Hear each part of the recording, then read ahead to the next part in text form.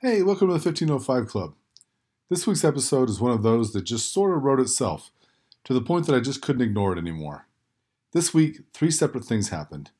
Initially, I saw no connection between them, but as the week went on, I suddenly saw the connection and the overlap between the three events. Together, they hit at the heart of something that we rarely talk about. So let me walk you through these three things, and we'll talk about the overlap.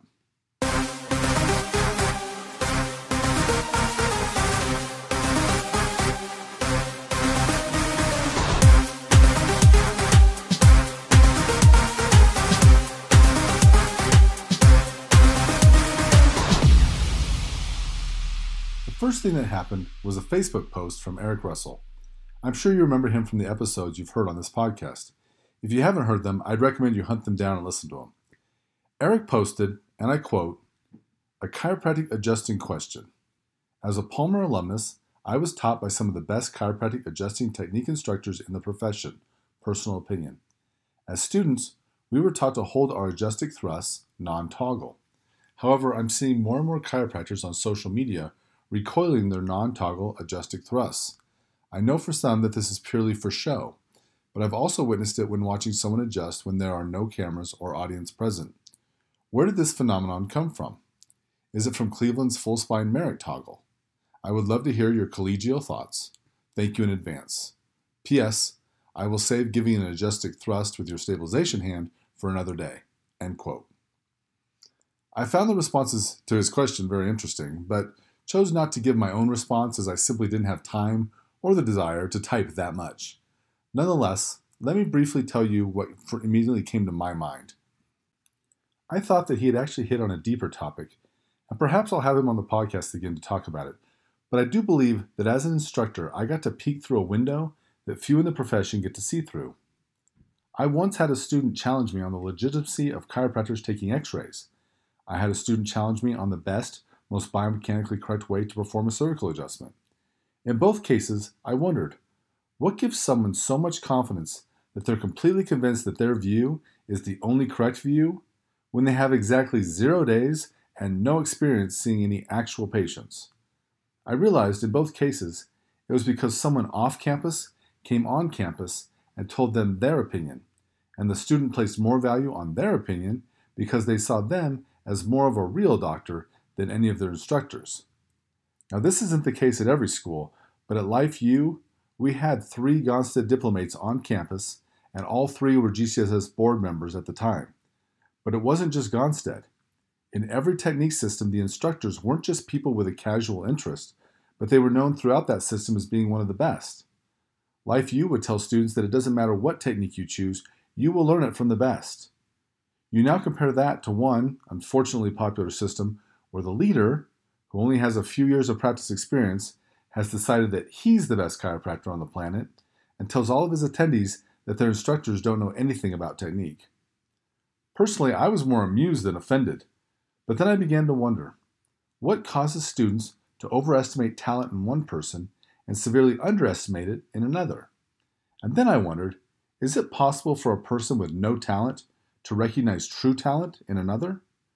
Are patients any better or worse at recognizing talent than students are? I'm just going to leave that question hanging for a moment, and we'll return to it in just a bit. The second thing that happened, purely by coincidence, is that I began to reread the book The Talent Code by Daniel Coyle. If you haven't read the book, it's an enjoyable and entertaining read. The central premise of the book is that what we call talent, or might be better labeled as skill, is the product of myelination. In other words, more skill is evidence of more myelin. Or the way to create more skill is to create more myelin, and more myelin is created by more repetition. An interesting fact is that monkeys have the same neurons we do, but we can talk and they cannot. In fact, you can use sign language to teach a monkey to communicate at about a 3-year-old level, but that's the limit. The explanation for why is based in the fact that even though we have the same neurons, ours contain more myelin. This additional myelin gives us skill and coordination that allows for speech. So then, if you want to develop skill, you have to do what you aren't good at, while you aren't good at it, long enough to get good at it. Most people don't like to do what they aren't good at, so they quickly become bored or frustrated, and then they just quit. Think of the baby learning to walk. Research has discovered that the babies most willing to quit take the longest to learn to walk, and the ones that are unfazed by their failure and determined to get back up again are the ones that learn the quickest. I've always thought it funny that parents assume if their child is walking early, that means they must be smart. But this ability is not even remotely linked to intelligence. It's far more likely it's a sign that they have a strong-willed child. Good luck!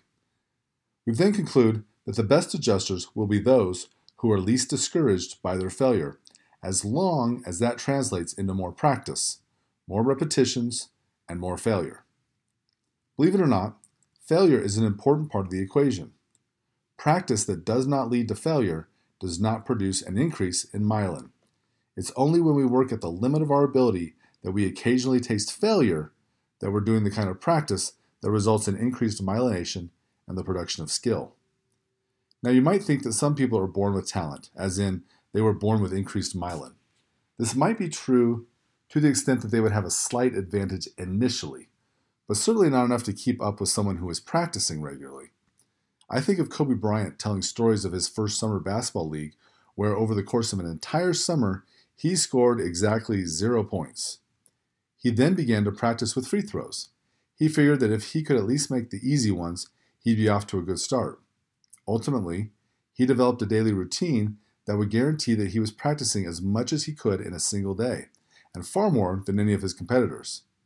The same kid that scored 0 points for an entire summer eventually became the man who scored 81 points in a single game. It wasn't because he was more gifted or that he inherited anything. He just practiced so much in the right ways that he piled myelin on top of myelin. Now, to connect this to the first part, do you think Kobe Bryant had the ability to recognize basketball talent? Do you think everybody with no talent had the ability to recognize his talent? It certainly seems to me that one of the big obstacles to learning is that when you don't have the ability yourself, you struggle mightily to recognize the ability in others. If you think you recognize it, and you attempt to mimic it, but it wasn't really talent, then you're probably misguided forever, as you'll now add confidence and self-assuredness to the misguided talent. I think that's why, back in my day, guys would show up at the playground and try to emulate Magic Johnson's passes and Larry Bird's shooting. When Michael Jordan came on the scene, everybody tried to be like Mike, because they knew a bad impression of him would still make them better than most. So unless someone is head and shoulders better than everyone else, it's really difficult to know who's really talented. Basketball is just a simple example of that. So then I began to wonder, what is talent in chiropractic? Perhaps more disturbing to me is the fact that I can tell you what it is not, but that doesn't mean I can tell you exactly what it is. And that brings me to the third thing, which completes this trifecta. I don't know if you've heard, and if you haven't, I apologize for ruining your life, but there's now a show on TLC called Crack Addicts. That's right, crack addicts. To me, crack addicts is a derogatory term that we used to describe people who are incapable of understanding chiropractic on any intellectual level, but they're addicted to the cracking sound, and they always believe that more noise is better. It was always kind of meant to be an intellectual insult as well. And now, there's a show called Crack Addicts. And what are they doing on this show? Well, absolutely nothing special. In preparation for this episode, I subjected myself to an episode of this show because I don't believe in condemnation without investigation. Unfortunately, I only made it a few minutes in. This show was all the worst parts of chiropractic, wrapped up and forced into a single episode. It made me laugh to think that they're marketing this show like crazy just to get thousands of views, while Dr. Ian got millions of views with no such effort. So what's the difference? It's clear to me that TLC is still figuring that out. Now contrast that with Dr. Gonstead, building a huge practice in a tiny town with no social media, no TikTok videos to show off his skill, nobody seeing his awesome x-rays or any of his incredible cases. Clearly, his patients were able to recognize talent, even if it was simply because of the results. So then that got me thinking, is it possible for society as a whole to become less capable of recognizing talent? It seems the answer is yes, and it's actually a function of the Dunning-Kruger effect. As information has become more accessible, most of it useless, if not flat out wrong, It's given people a false sense of knowledge and expertise in areas where they know less than nothing, and were better off before when they just knew nothing. I'm sure you've experienced it. The number of patients who would rather tell you what to do instead of telling you their symptoms? It's my hips. You just need to pull on my legs. My neck feels compressed. I just need to have you pull on my head. I've got a herniated disc, so you can't adjust that one. This is the product of the Dunning-Kruger effect, and one of its key features, according to Dunning and Kruger, is the inability to recognize genuine skill in those who possess it. So if we work this backwards, we find that the Dunning-Kruger effect opens the door for a show like Crack Addicts. The show Crack Addicts certainly diminishes what it means to be a doctor of chiropractic, as they elevated the pop and pray approach to be the epitome of what it is to be a chiropractor. This only serves to make more of the public feel like they know what chiropractic is, when in fact they know nothing. I don't mean that insultingly, but they know nothing about the history, so they know nothing about Harvey Lillard and the fact that chiropractic isn't about back pain. They know nothing about chiropractic during the flu pandemic and how that directly led to chiropractic licensure in all 50 states. They certainly don't know biomechanics or neurology or how the two intertwine so that movement and health are related. Most of them don't even know when to use ice or heat. Nonetheless, you can give an adjustment and a patient will say, "That was a good one." Well, how do they know? I'm not trying to be rude, but really, how do they? We usually judge talent based on the ability to achieve a desired result in spite of what obstacles may exist in the way. So what obstacles are in the way? And what are you able to overcome on the way to completing the adjustment? And what really to them is the purpose of the adjustment? Now let's come full circle and return to Eric Russell's original Facebook post. Why do some doctors recoil on their thoracic adjustments? Why do some doctors adjust thoracics with their knuckles in the air instead of flat and relaxed? Why do some doctors adjust lower thoracics with too much inferior to superior line of drive? The simple and most obvious answer is because they don't know not to. This obviously begs the question, why don't they know not to? The answer to that question ultimately comes down to who did or didn't teach them. Have you ever thought about who didn't teach you that could have taken you to a whole nother level? I hope you don't find that thought depressing. I find it to be very motivational. I'm eager to listen to anyone who's willing to teach because you never know what you might pick up and learn. And it might not even be what the speaker was intending, but that's okay. So I have a story for you. A little more than 15 years ago, I was asked to join a group and do some singing with them. I really only knew one person in the group, and that was the bass player. I also knew that he was a phenomenal bass player. After being in the group for a little while, I recognized that we were being held back and that he probably really wanted to break out and see what he could really do. I talked to him about it, and he knew the drummer and said that we should invite him because he knew that he could do so much more. There was also a guy in the group that played acoustic guitar. He played with a certain natural ability that my friend suggested we invite him. He said, "I have no idea what he can really do, but he can at least carry the tune." So we invited him. He said, "Sure, I'll bring my electric guitar and my amp." "Oh, you have an electric guitar. Well, that sounds promising." We all get together and everybody's setting up and warming up. He suddenly starts ripping off some Van Halen songs. "Whoa, why are you playing acoustic guitar in the other group?" "Because that's what they asked me to do," he responded.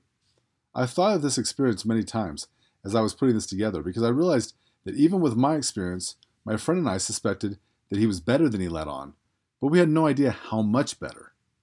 I have these questions in my mind because I really want to know how we identify talent and how we create more of it.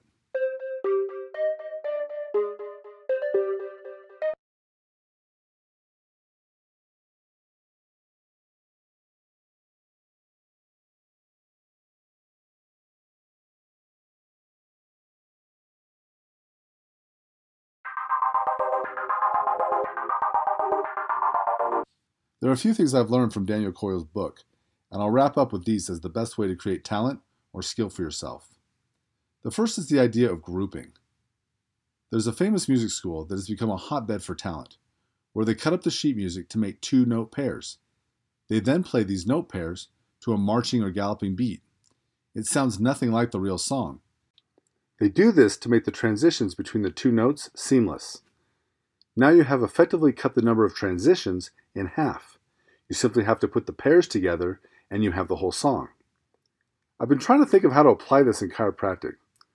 For one, I used to teach PRS and PLI together simply because they're both done from the same side of the table. In fact, I would teach it and quiz the students based on standing in one location and ask them, name all the listings I can adjust from this position. For beginners, this is very helpful grouping. Another way to apply this is on your setup. For everything that one hand does, pair it with the other hand. By memorizing the pairings and stringing them together, you'll rapidly accelerate the learning process.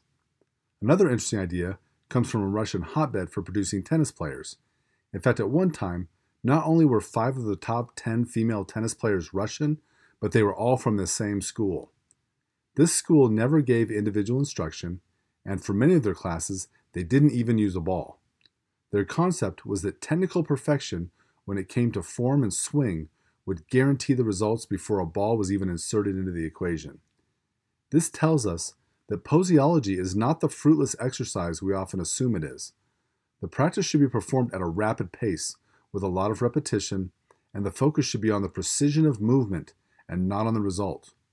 I've also come to the conclusion that students place way too much emphasis on the result, the cavitation, when the emphasis should be, according to the research, going through the motions and creating myelination by focusing on precision and accuracy of movement. It doesn't matter what you aim for, only that you can hit it with precision. My daughter's been getting involved with swimming, and she loves freestyle and backstroke. She also loves that she is told she is beautiful in the water because of her long limbs. Well, a couple of days ago, my daughter had a bad day, actually 2 bad days. It started when she accidentally made a mistake and sucked in a whole bunch of water. The next day, in an effort to avoid making the same mistake, she completely fell apart and became frustrated that, in her words, I can't even swim at all now, doing that you are not doing. We decided that she needed to rock her body side to side more, and seeing him do it gave her permission, in her mind, to do it that way.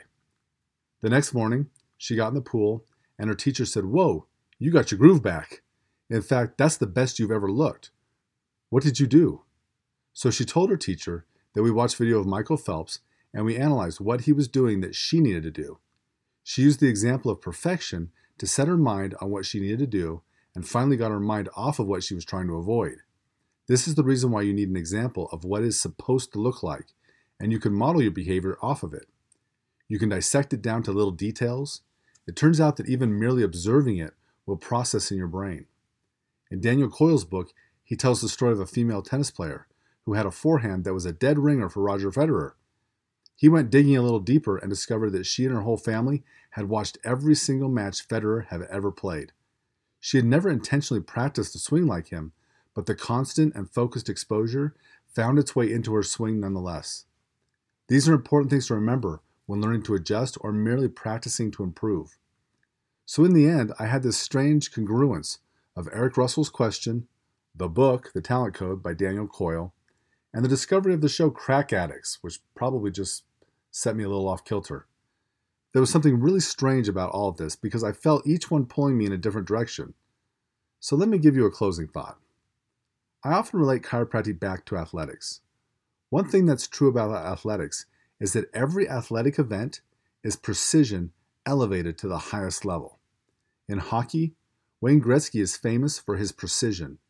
In swimming, Michael Phelps is known for his precision.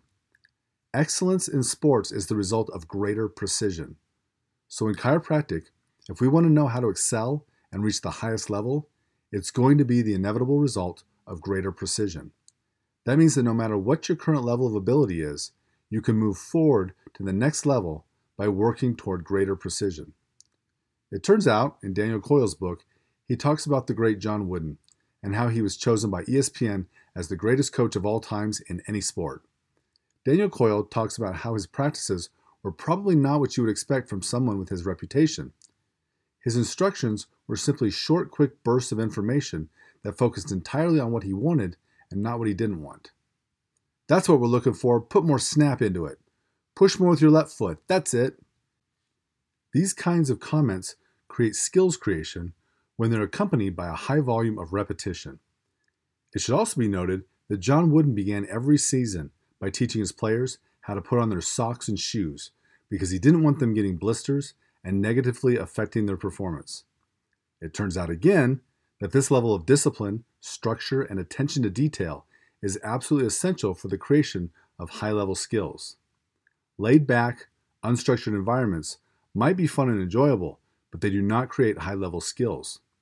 Presumably, it's because it's only when we are highly focused on every detail that we can perceive the effect that those details have on our performance and their result. When I taught adjusting labs, I would often explain something I thought was profound, but I knew it was probably over most of the students' heads, and that caused them to wonder what kind of crazy system I was introducing. I would start with incredible detail, like where they should place their feet, every single time. They would wonder what their feet have to do with a good adjustment. Then they would line their body up with the patient, take a tissue slack, make a contact, position their adjusting elbow. It was a whole process with details they would reproduce over and over. But once they made their contact with the adjusting hand, all of that stuff was now irrelevant, and the only thing that mattered in the whole world was the vertebra they were attempting to move. It seemed confusing to them that you focus on all this detail and then you ignore it in an instant. I told them it's only because of that detail that you're able to ignore it and focus on the bone. Deep focus on the details is an essential ingredient for creating high-level skills. I tell you these things because I would like for you to have a game plan for developing your own high-level skills. But I also want you to have a game plan for recognizing high-level skills in others and not being easily impressed as so many students often are.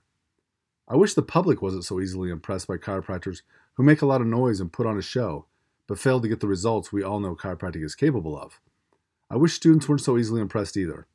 I wish we all had a better understanding of what creates talent, so we could create it in ourselves and recognize it in others. This was all something that I just thought about for a while, and I sat in the mystery and confusion of why we struggle to become the doctors we want to be, but often feel that we're not. The final truth of this is that you can't get there by comparing yourself to the ideal doctor you want to be, or comparing yourself to anyone else. You can only get there by comparing yourself to who you were yesterday. That's the challenge and the secret. I hope you found this episode helpful. To end this week's episode, I have something special for you. Earlier I told you about my friend John, the guitar player. If you weren't already wondering how I was unclear on how much talent he had, then you're going to be really wondering after this. I'm going to close out this episode with an original song from him, but let me set this up first. He and I were deeply involved in recording. He would lay down basic tracks, I would then write lyrics and a melody, I'd record it, and then he'd go back and he'd lay down final tracks to finish it off. We had followed this routine for several songs. The song you're about to hear is one where he laid down the basic tracks. I wrote some lyrics and melody lines, but then I got laryngitis before we could record, and I completely lost my voice for weeks. When I finally got it back, we sat down to record. He said, "Before we record anything, I want to show you what I did while I was bored and waiting." He then played me the track you're about to hear. I told him it was perfect the way it is, and I never even showed him what I had come up with. We named our songs with numbers until the vocals were done, and then we'd rename them with words. This song, to this day, is still referred to as song number 6. I hope you enjoy it. And as always, I hope you have the very best week possible, and I'll see you again next time.